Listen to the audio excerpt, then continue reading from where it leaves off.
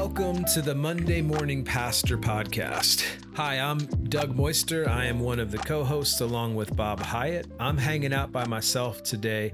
I had a great opportunity to interview Bridget G., who is a single woman who has been invested in ministry for a long time.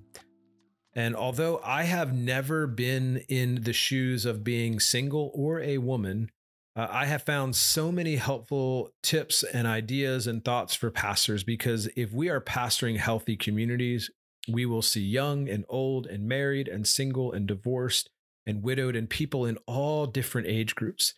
But I feel like one of the most forgotten or misunderstood people in our pews, especially for married folks, are folks who are single. And so for me, this interview was super helpful from a pastor standpoint, just of having a deeper understanding and even having more permission to listen and to ask questions and just to be present with people. And also to see singleness as a calling and as an opportunity, not just the second choice of life. So if you're single, I'd love to hear from you. Please feel free to shoot me an email, and I'd love to bring you on the show just to talk more about what your experience has been like being a single pastor or a pastor who is single and entering into ministry, because I feel like you have really important things to say to the pastors who are listening here today. We hope you enjoy this interview.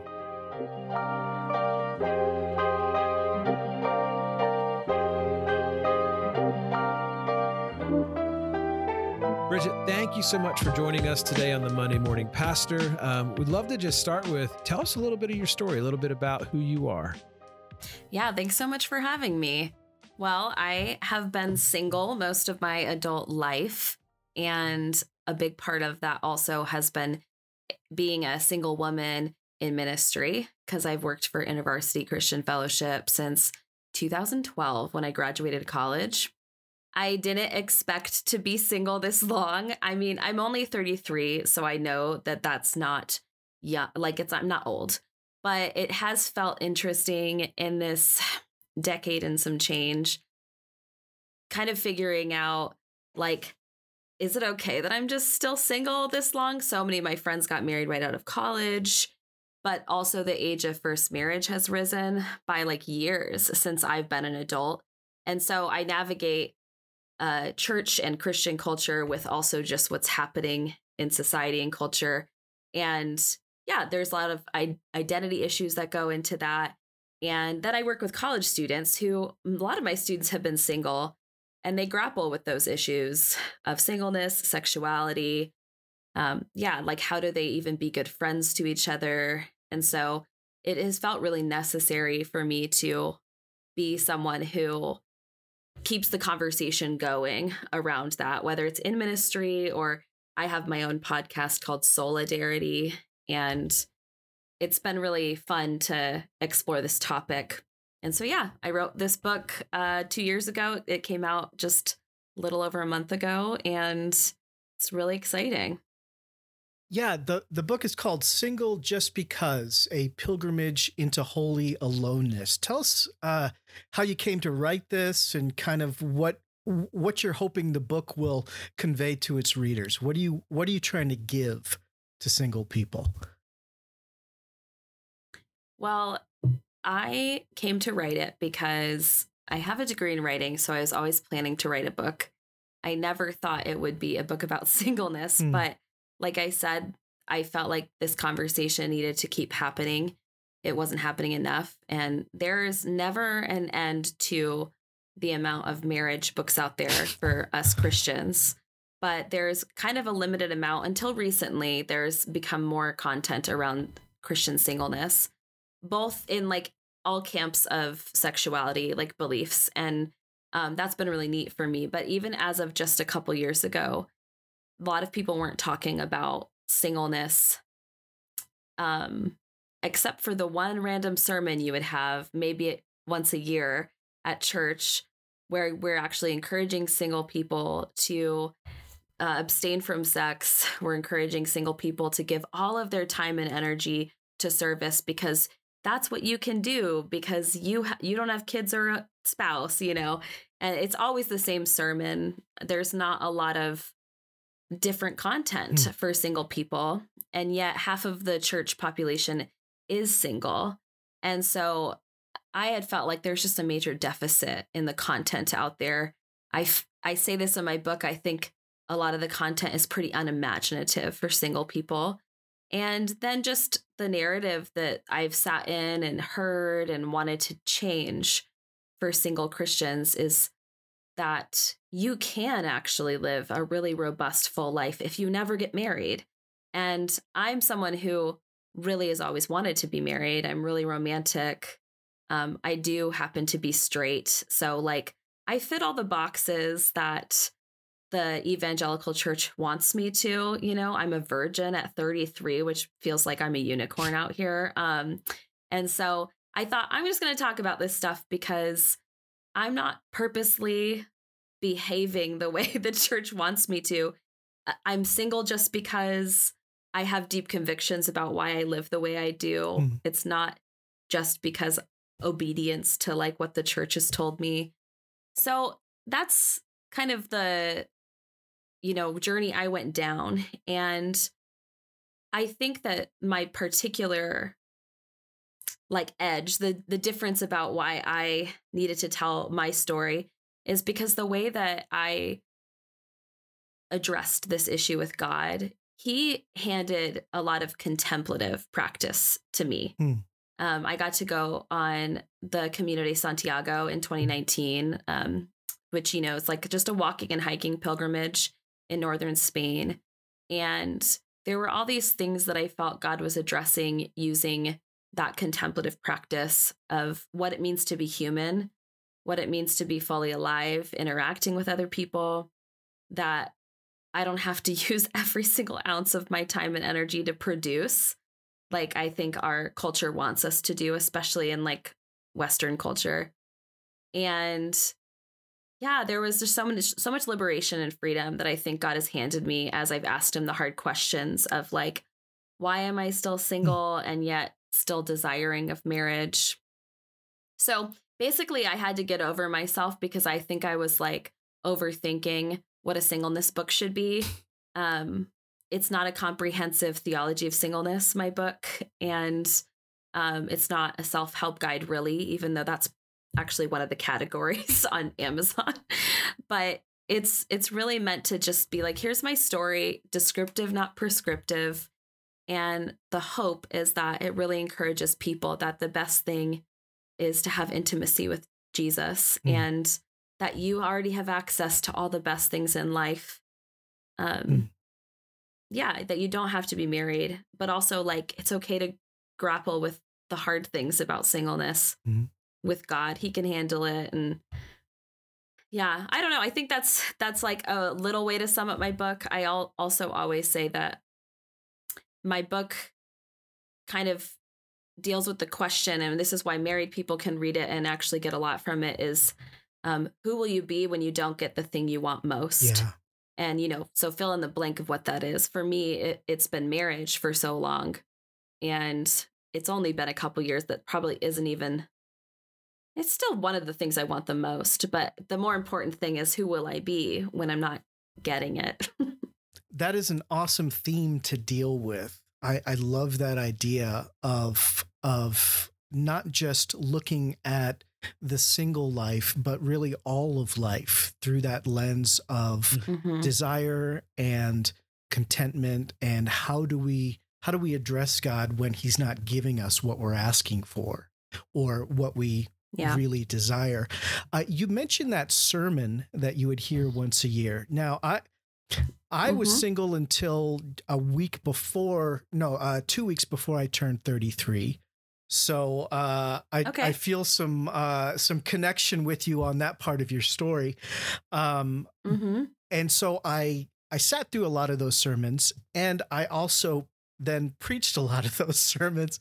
And so I'm wondering for you, what's the sermon that you think single people would actually want to hear? And probably more than once a year. But yeah, what could pastors be saying that would actually be helpful? Yeah, I think that there needs to be a deeper and broader discipleship of single people that paints a picture of what it means for them to have a holistic, robust role in the kingdom of God, Mm-hmm. that they could have full community, they can have really good relationships in church, that they are also just as in need of love and care as everyone else. I think chosen family is something that needs to be talked about more. Mm-hmm. I think that pastors possibly just need to speak to married people to say, hey, who are your single friends here? Mm-hmm. Have you invited them to lunch after church? Mm-hmm. And invited them to be a part of your life, because they can be. I think being single throughout this whole decade for me, since I left college, has been beautiful, because I've adapted with my friends as they've become spouses and parents. I understand that I have to kind of like lean in and insert myself into their lives, because they don't have a paradigm for what does it mean for them to create space while they're figuring out how to be spouses and parents. I wish they did, but I have a larger capacity to offer myself and be like, well, now I'm like Aunt Bridget, and that's fine with me. But I do think that maybe if pastors are always talking to us through the stages of our lives, like that community, even though it can change, is still a huge part. Like if we as the church were better at community than we are, and like we're more unified and had the like fellowship that we always wish that we had, or maybe taste in certain seasons, like from Acts 2, right? Like everyone wants that. And so I talk about that a little bit in the book too. But I would just love to hear from pastors, maybe even as I'm talking to you two as men. Like, I don't feel like women are given a very robust vision of what it means to be a leader or to live into their giftings in the let me just say this, in the complementarian Calvinist evangelical American experience. I have not experienced enough of the other things. Now, InterVarsity isn't all of those things, and I've been able to thrive as a leader in my parachurch organization. And I've been like highly skilled and trained by InterVarsity. But when I go to pivot to church and offer all these awesome skills I've been given, and then who I know God has made me to be, it's met with a lot of skepticism and hesitation and not partnership. And it's wild to me. And so I think that's like, it's not just a sermon that I need to hear. I'm a little bit bored of sermons, to be honest, but just in this season, that's a personal comment. But it's like the partnership, I could run an evangelism training or lead Bible study, or I could preach. It's not a call, I feel, but I could do any of those things as a single woman. And so the sad part for me has been that I think that if I was a man in those contexts, that they would be asking me to be an elder and a pastor, and that's just hard for me because I'm really egalitarian, and also I've done a lot already in ministry that I think I could serve the church, but I don't know if we have a good understanding in that context about what it means to partner with women well who are not married. That's good. Yeah, I think both Doug and I, we come from a place of really valuing women in leadership and in the church. And I remember the church plant that I pastored in Portland, the first woman we asked to be an elder in that context as we were just starting out was single. And she said no. And she came back a couple years later, and finally said yes after we bugged her some more. But I think she admitted that part of it was her kind of default setting that had been kind of baked into her about whether she could do this as a single person, even as a single woman. And so, I hear that. And I've noticed that over the years that as as we have pursued women to come into leadership, many of them have reported back to us that one of the reasons why they're hesitant is because they, even though they're now in an egalitarian church, they grew up in a different kind of setting, and it kind of left them with some baggage, some hesitation. Yeah. And it's, if you're the first woman to do it, then that's like a brave thing and maybe also scary for other reasons. Yeah. Yeah. Yeah. And I think that that's really one of those, I don't know, Bob, you really summed up a lot of, I think just a lot of the thoughts that I've had coming into this conversation of there seems to be this, yeah. I mean, I just think about that sermon that you mentioned, and part of me feels like many pastors have never actually put themselves in that space, or they even in any kind of leadership role, they've never been there, right? They went to Bible college, got married, went to seminary, are now pastoring a church. And so I'd love to just peel back that curtain. Like, how does a single person hear that message? Like, what does that message actually communicate to someone who's single sitting in their congregation? Yeah, I think there's a lot of dissonance when you're sitting there, especially because I think I can be, there's some things I didn't write in my book because I don't want to, communicate cynicism and anger, resentment, or any of that.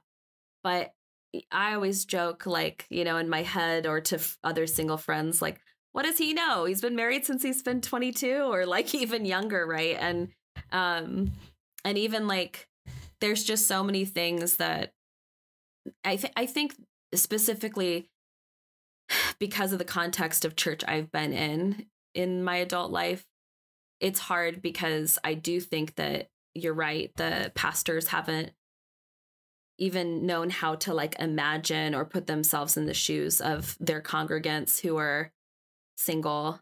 So sometimes you can, like, in that dissonance, you can like check out or, zone out kind of.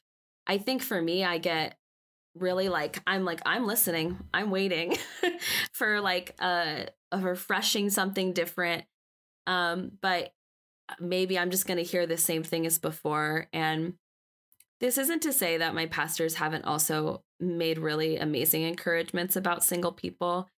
I just don't know that they are like equipped at this point, or like maybe at this cultural moment, to think about what to speak to single people. My brother's a pastor, and he and I talk about this, and he's like, well, Bridget, but most people in churches, so most pastors are married, and then most people in churches are married. So like we are speaking to the majority of our congregation. And I'm like, I don't really care. Yeah. I can argue with my brother, but I'm like, I want you to do a sermon for the 10 single people that are still in your church, because it will still apply. And that's a little bit why my book's called Single Just Because, is because I think that the things that single people deal with are just human things. Like, yes, like you guys were saying, like, it's like desire and contentment, and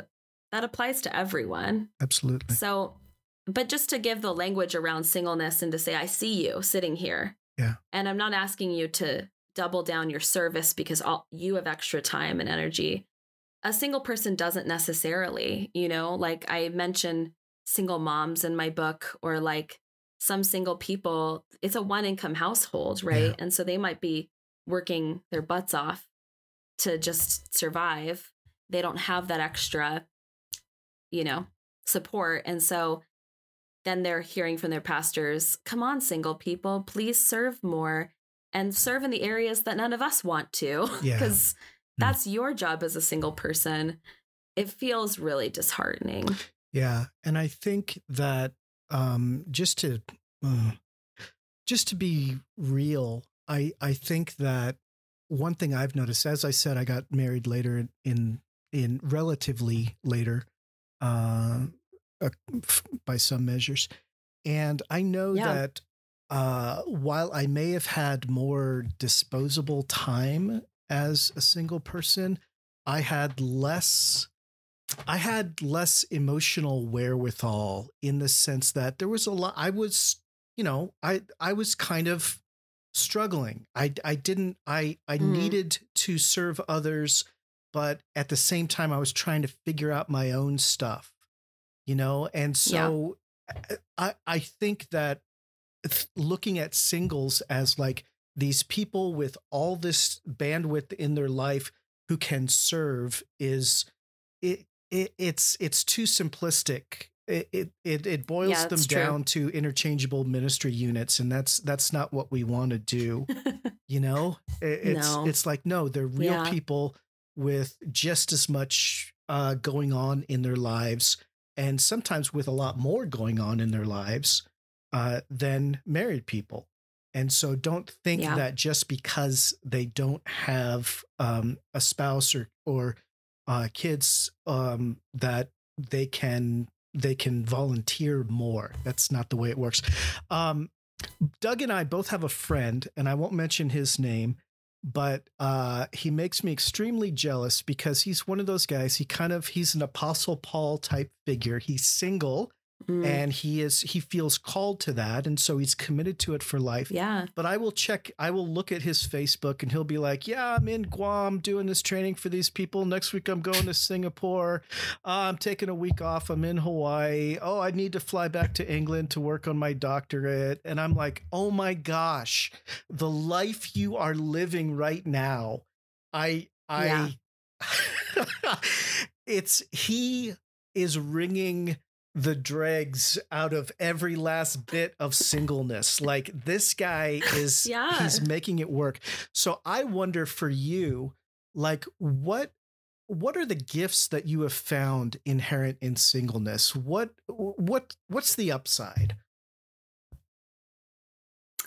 Yeah. I live a similar life to that at this point.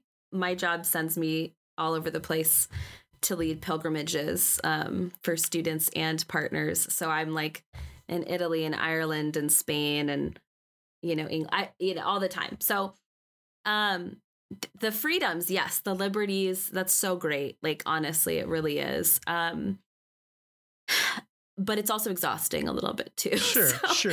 that's, there's the fun and then the energy expenditure. But what I would say is the most beautiful thing is that there's a lot of space, if you're willing to take it, to um, develop your identity. Mm, I have so many friends who are in marriages and they are parents, and a little bit of their sense of self is lost, right? And maybe this happens more mhm. for a really involved parent.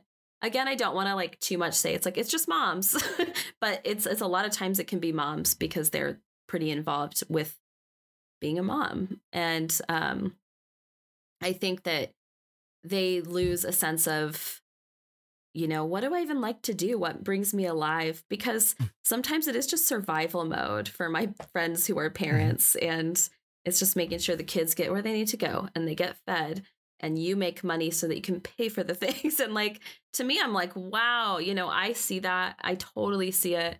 And honestly, applaud all my friends.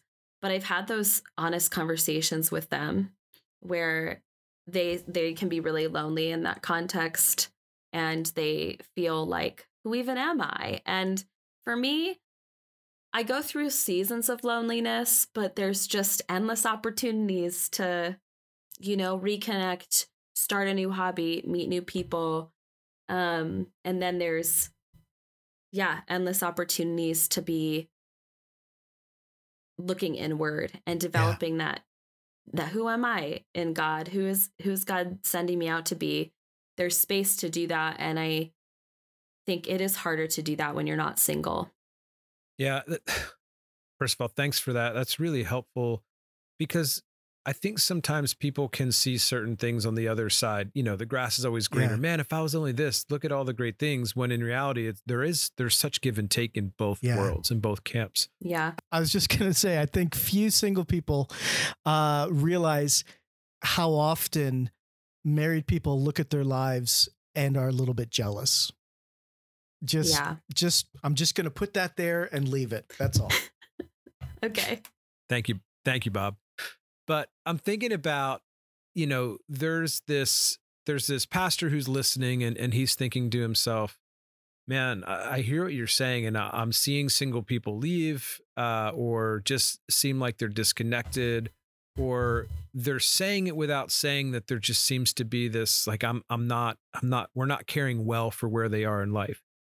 And so they might be thinking to themselves, I need to make more space and open up our imagination on what the fulfilled life with God looks like for single people. What are some things that churches and pastors can begin to do, like just super practical, that would create and open up our imagination in terms of what the fulfilled life with God looks like for single people in their congregations? Yeah, I think that having single people serve in bigger ways than just, like my church that I was going to for most of my adult life, we always did dinner together. So it was like the options that I was given was like help in the kitchen, help with kids ministry, which we did need people to do kids ministry, but I refused. That's my confession. So it's like, okay, but what about, or like help set up, tear down. And I did a little bit of those things, but what it would have meant to me to have certain single people lead trainings or outreaches, give sermons on things that are also relevant to their experience, right?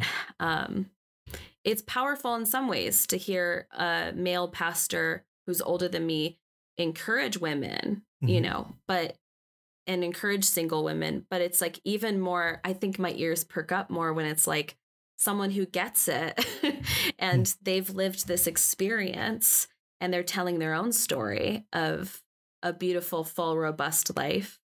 I feel like even my imagination could probably expand what it looks like in church because I haven't experienced it enough, but what does it look like to invite single people?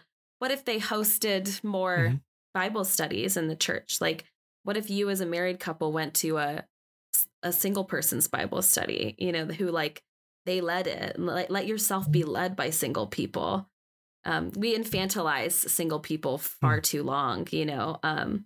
There's of course important maturity that is happening in the 20s, but there's just been plenty of pastors who started pastoring in their 20s when they're still figuring things out, And so I think it's just about taking risks on single people and not thinking that them being married is essential to their leadership skills.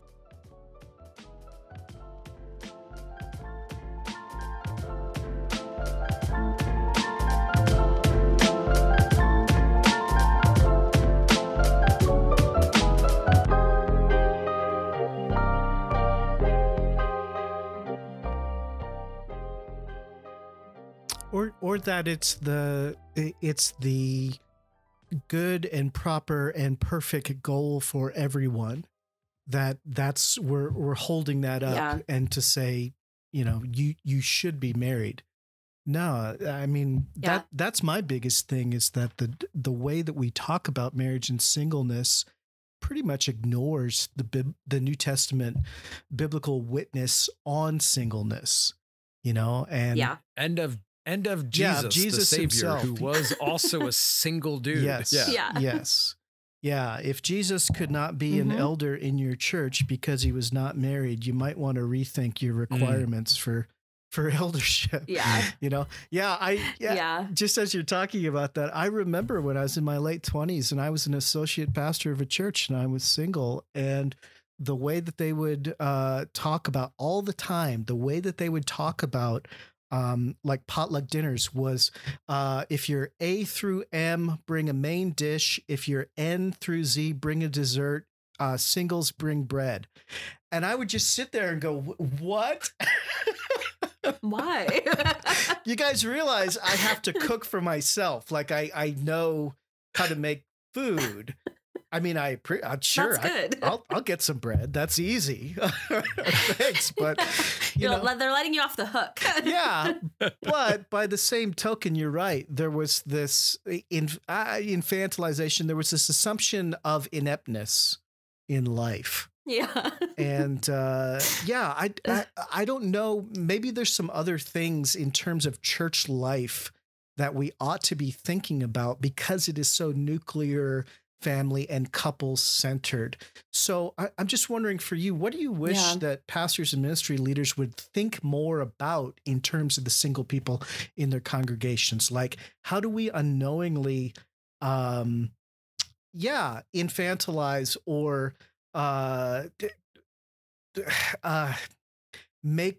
push them to the margins? Like, how can we, beyond just preaching more informed sermons and inviting into leadership, what else should we be thinking about? If you have some thoughts, I don't know. Yeah, I think it's really simple thought, and reading my book, you can tell I don't love to give very deep, big answers because I think that's up to each of us to seek out. But there is a call and an invitation to a much deeper and holistic discipleship, which is why I think God pulled me into this journey of the contemplative, where it's a deeper prayer life, learning to lean into silence and solitude and, breath prayer embodiment, right? So like inviting your spiritual experience to be also a bodily experience when often it's intellectual, right? Like in maybe our American evangelical experience, it's very intellectual, and which is why like I make the joke I'm bored of sermons right now, is because that is an intellectual experience for the most part. You just sit and listen. Yeah. It's like a Socratic seminar, maybe.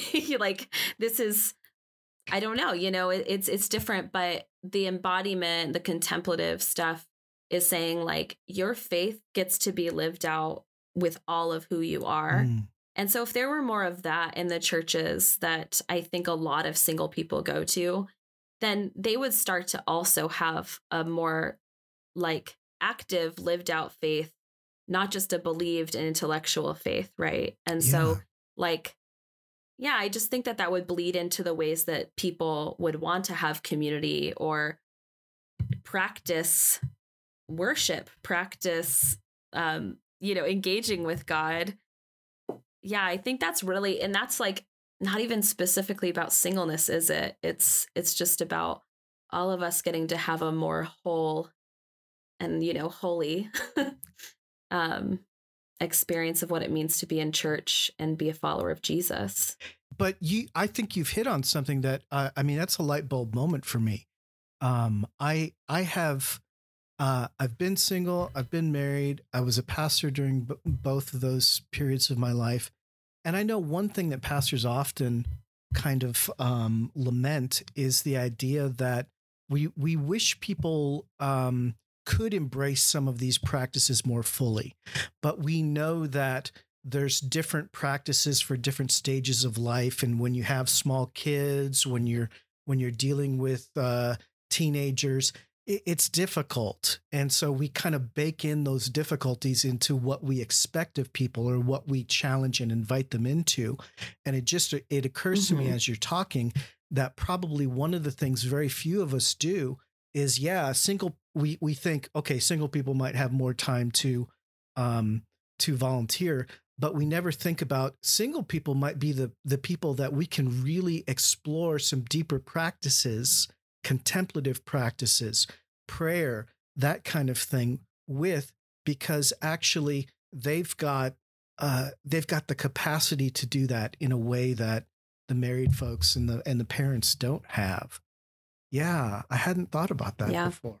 And I think that's really the gift of embracing all people in all stages of your life at your church, of just seeing the giftedness of it all, right? I mean, I think when I think about the body of Christ, And even the way that Paul writes about the body, he basically says, look, you've got everything you need already there present within this community of believers. And so lean into it.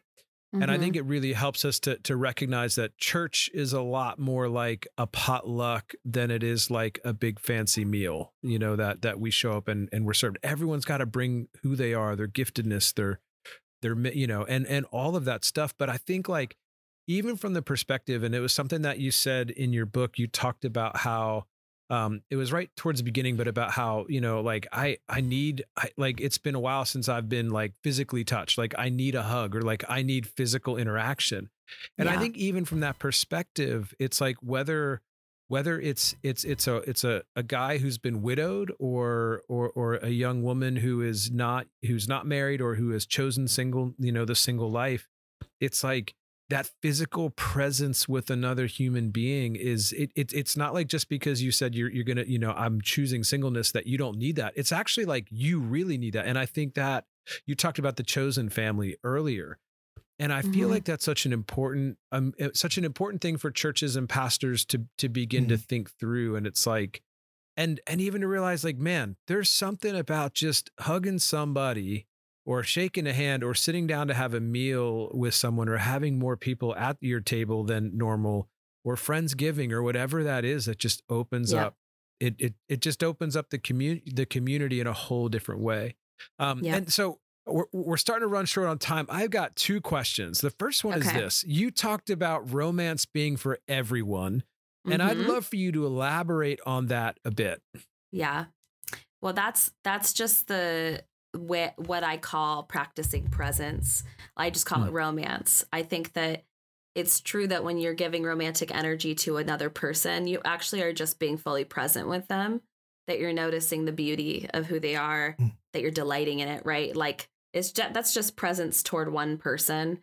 Whereas I think that God hands us romance like as a tool for us to delight in the goodness and the inherent goodness of like creation, and so because as much as there's brokenness and things to work on, there's also all this beauty in every single day. And it's hard to find. And if we don't practice presence, or what I believe is romance, and, bringing alive all the senses that you have available to you, then, like we're going to go around really sad. And I think it's worship, honestly. So that's what I think romance is. I'm not really talking about like a relationship specifically when I say that. That's good. Yeah. And then the last question, obviously we're going to ask you to leave us with the benediction, but before that, where can people find you? Yeah. Well, I am just on Instagram at the Bridget G, and my last name is Gee, like Gee Whiz. So you'll be able to find me. If you look up Single Just Because by Bridget G, then you'll see how to spell my name. There's so many ways to spell Bridget. And my podcast, so if you've never listened to it, there's lots of episodes to catch up on. It's called Solidarity, the Singleness Podcast. And that's spelled like the word solidarity, but instead of the first I, it's an A, like sola. So that's kind of where I'm at. I definitely say go read my book if you like a fun, easy read and want to be encouraged about life and with Jesus. Yeah. Can you leave us with a benediction, Bridget? Yeah, of course. I think what was coming to mind in this conversation, if I'm thinking that pastors are the ones listening to this Monday Morning Pastor podcast, is that you have received from years and centuries of single people who gave their whole lives to Jesus, that many of the saints and the writers of the content that we absorb in seminaries and at churches are from single people. And so don't forget that, but also let it be encouraging to you to also receive from single people in this time, who are the modern saints who are single. And maybe you will get to be a part of the discipleship of those people who will leave their mark and continue to disciple future generations of followers of Jesus. Let it be. Amen. Amen. Amen.